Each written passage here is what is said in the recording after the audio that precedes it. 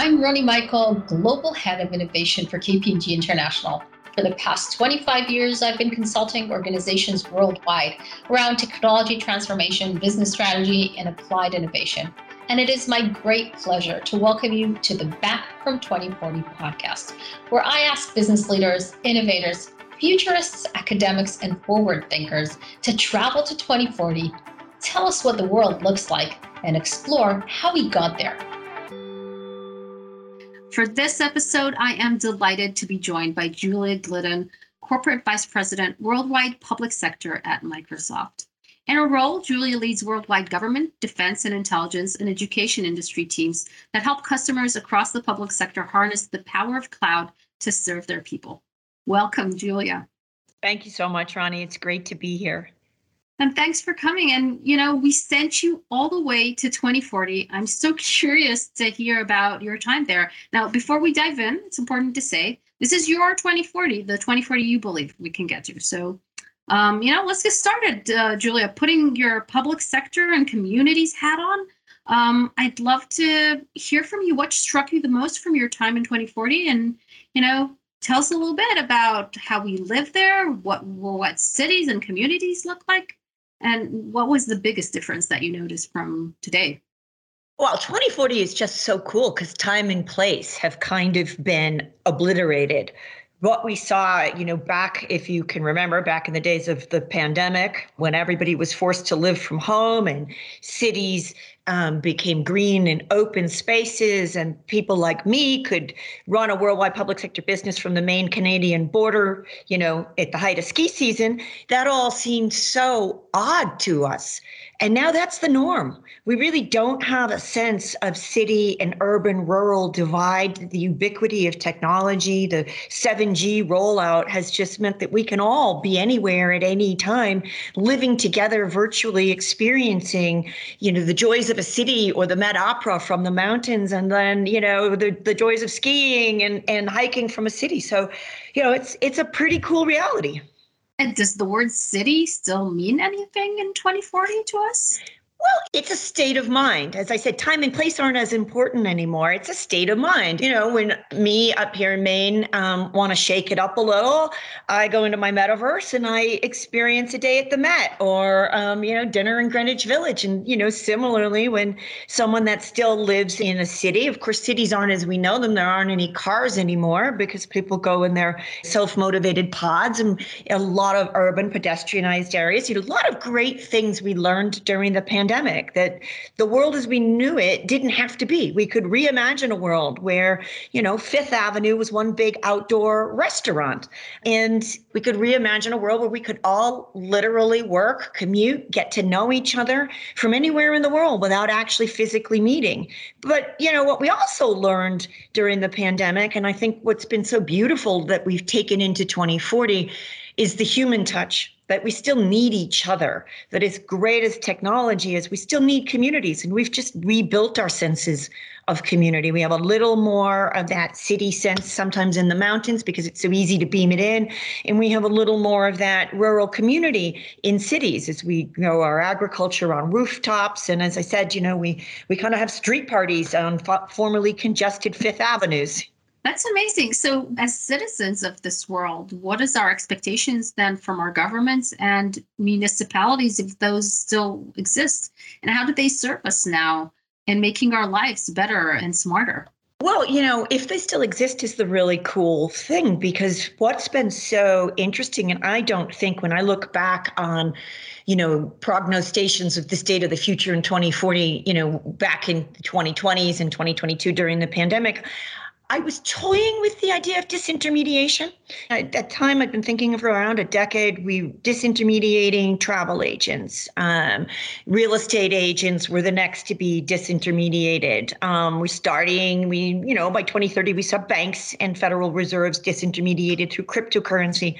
But what is so interesting in 2040 is the disintermediation of so much of the heavy overload, the bureaucracy of government. It's almost hard for us now to imagine a world where we had to carry around, utility bill and a birth certificate to register our kid in a school. As we move forward, the government knows what it needs to know about us. And thanks to decentralized databases and, the advances in blockchain and ledger system, we control self-sovereign identity. We control who sees our data what, but we grant the government entities that are still here to provide the basics that we still need. We still all want to be healthy. We still all want to have a great education, and we still all want to be safe, the fundamentals. But we have much more access and control to those services. They're much more personalized to us, and it's much less bureaucratic to access them because I give the government what I want it to know about me, and it then can deliver the services I need for me.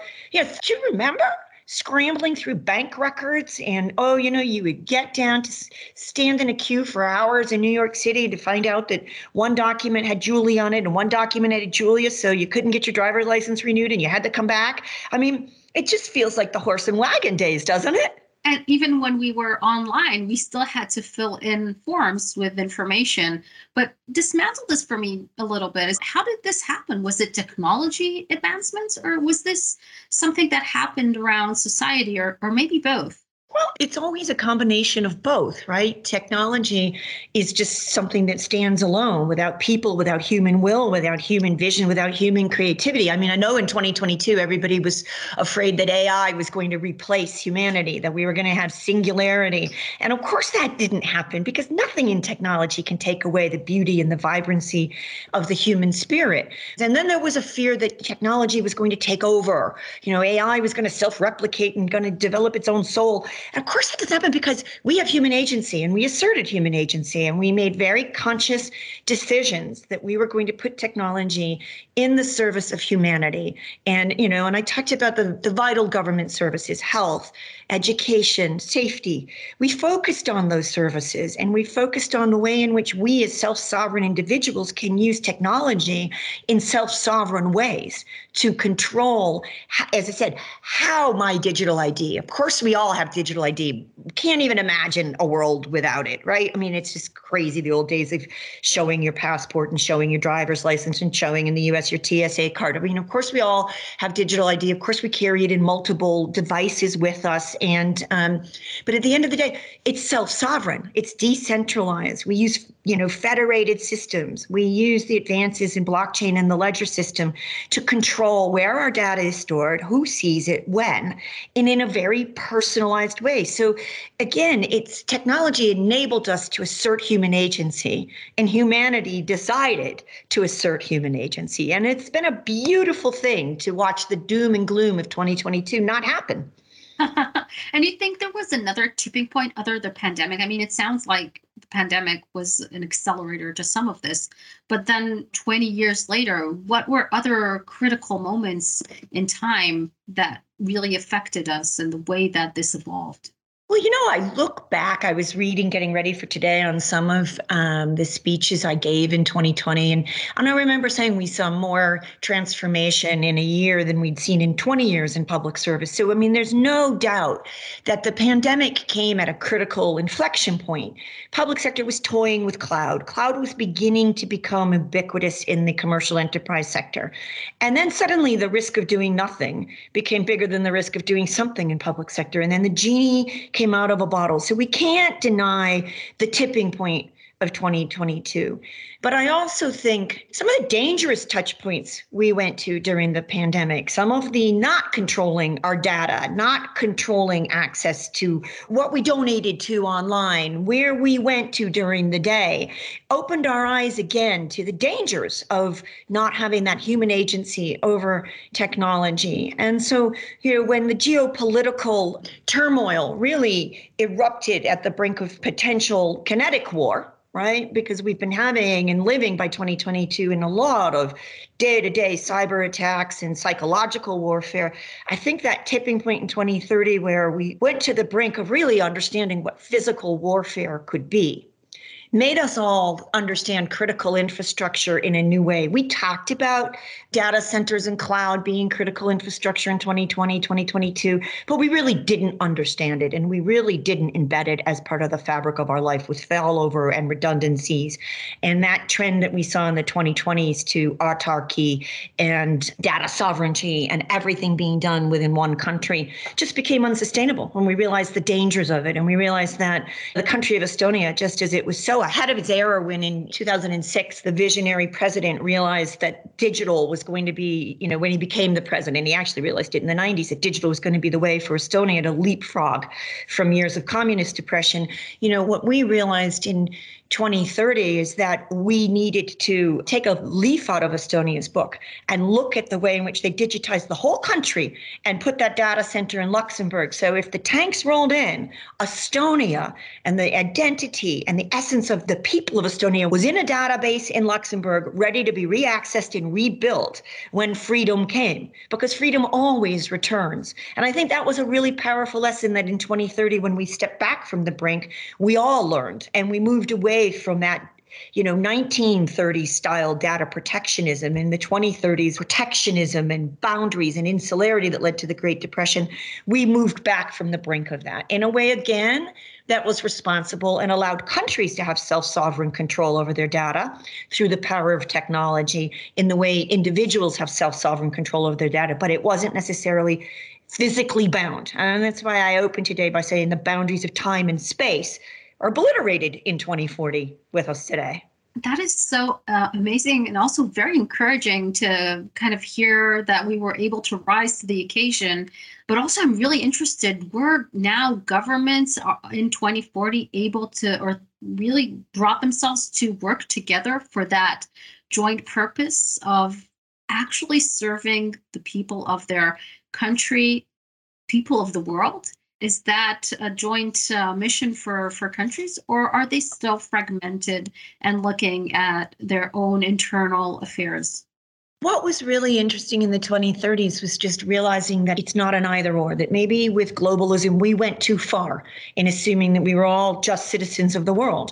I live in Maine, in the United States. And I will tell you, Maine is as different from where I grew up in Massachusetts as it is from North Carolina, because time and place defines who we are. When you grow up in a place where it's minus 40 regularly in the winter and it's plus 30 Celsius in the summer, that's a very different mindset and culture than if you grow up where you are in Israel, in beautiful warm weather and in a tropical environment on the Mediterranean. And what was so interesting in the 2030s is we learned that it wasn't either or, that maybe we went too far with globalism.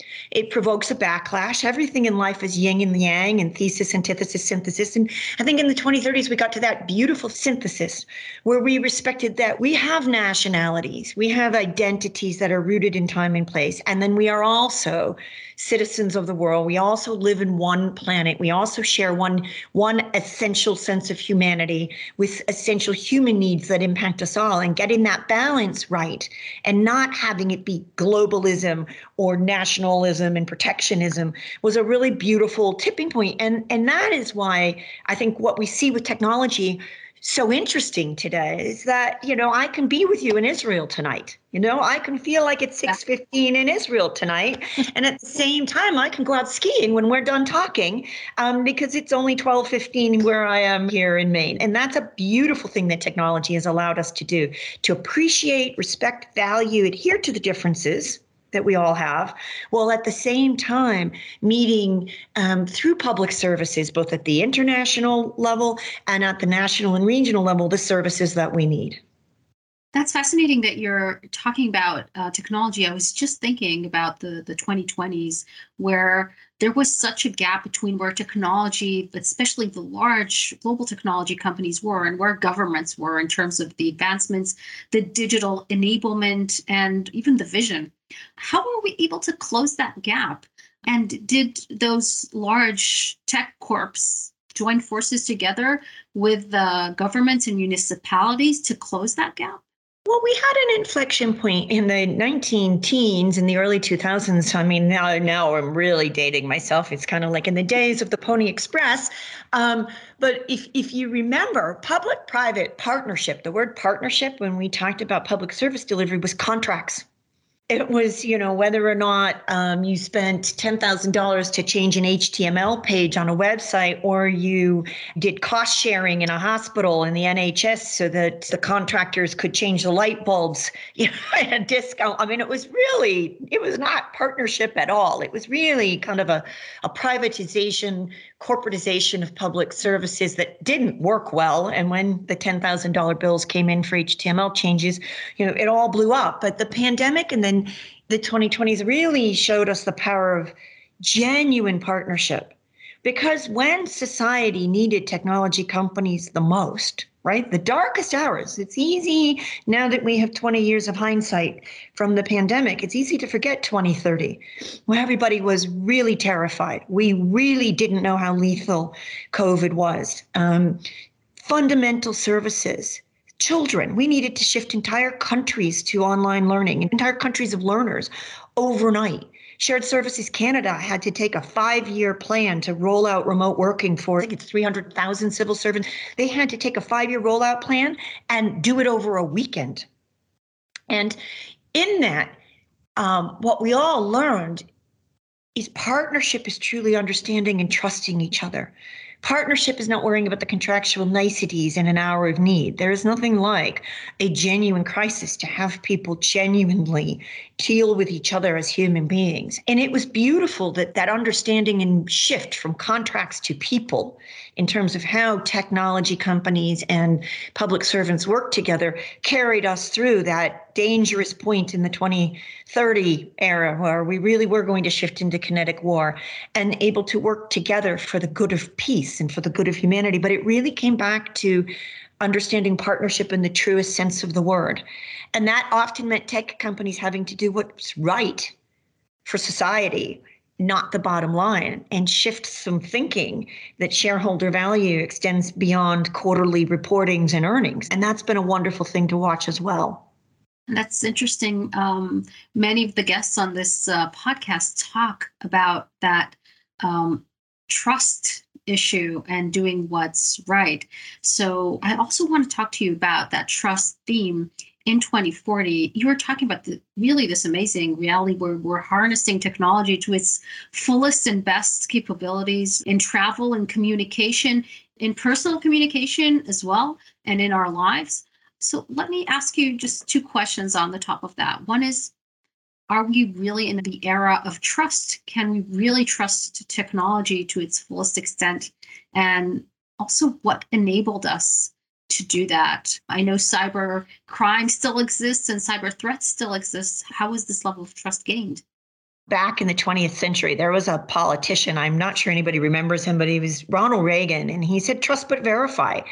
And that's what the technologies that I've been talking about enabled us to do. It wasn't just trust us and let AI and, online digital identities rule the world and rule us and monitor where we went and know everything we did. We exercised our human agency, and we used the advances in technology to build in self-sovereign capabilities that enabled us to control our data and enabled us to verify. Now, that verification and trust came with decentralization. So we moved away from believing we put everything in a data center or everything in any one cloud. And we understood that we need, as the Estonia example led the way in the early 2000s, we understood that we needed backups and we needed multi-cloud and we needed the ability to not have even our own personal identity in any one place, vulnerable to anyone hacking. And that decentralization, that technology enabled, and that self-sovereign control gave us all the sense we now have of, yes, of course, there's always risk, right? There's risk in everything, but we have reduced that risk to an acceptable level because there isn't any single point of failure. Yeah. So looking back at the 2020s, do you think that our communities, our government, and civil servants actually helped us improve our well-being in the 2040s? Do we have better quality of life? Well, we have better partnership with our civil service. I mean, if you recall in the 2020s, there was a lot of geopolitical upheaval and backlash against some of the controls and some of the mechanisms that our government leaders took to keep us safe. And people felt it went too far and they felt they weren't listened to. It was tense. There was some tense eras in the early 20s. But again, that I think really opened up our public servants' eyes and political leaders' eyes to the need to really listen and learn and collaborate and co-create and to take advantage of all of the tools we have to listen to everybody, not just the loudest voices who live in urban centers, but the folks that we don't hear so much from who live in rural and isolated communities like I do. And, we went very close to censorship. We went very close to the edge of technology, turning people's voices off, turning people's movements off. And we pulled back from it. And we instead made a conscious decision to use that technology to partner and to listen and to learn and to co-create and to strengthen communities everywhere. Because if you remember in the 2020s, we'd often talk about smart cities. That was still the buzzword. It frustrated the heck out of me because it was, they were putting smart labels on everything like they used to with green. And then if everything was green, nothing was green. And if everything was smart, nothing was smart. And what was really pivotal is in the 20s, we moved away from that sense of a smart city to the concept of a smart community and a smart nation and smart society, which is much more inclusive and much more about bringing the benefits. People want access to public safety quick and efficiently. They want, air quality control. Where I live, if a tractor overturns on the road to Canada, we're all stuck, right? Because there's only one road in and one road out. Similarly, if someone hits a moose on a snowy night, right? We all have similar needs, maybe at different scales. But it was really heartening to see that conscientious shift for the notion of smart societies and smart communities that embraced us all wherever we lived.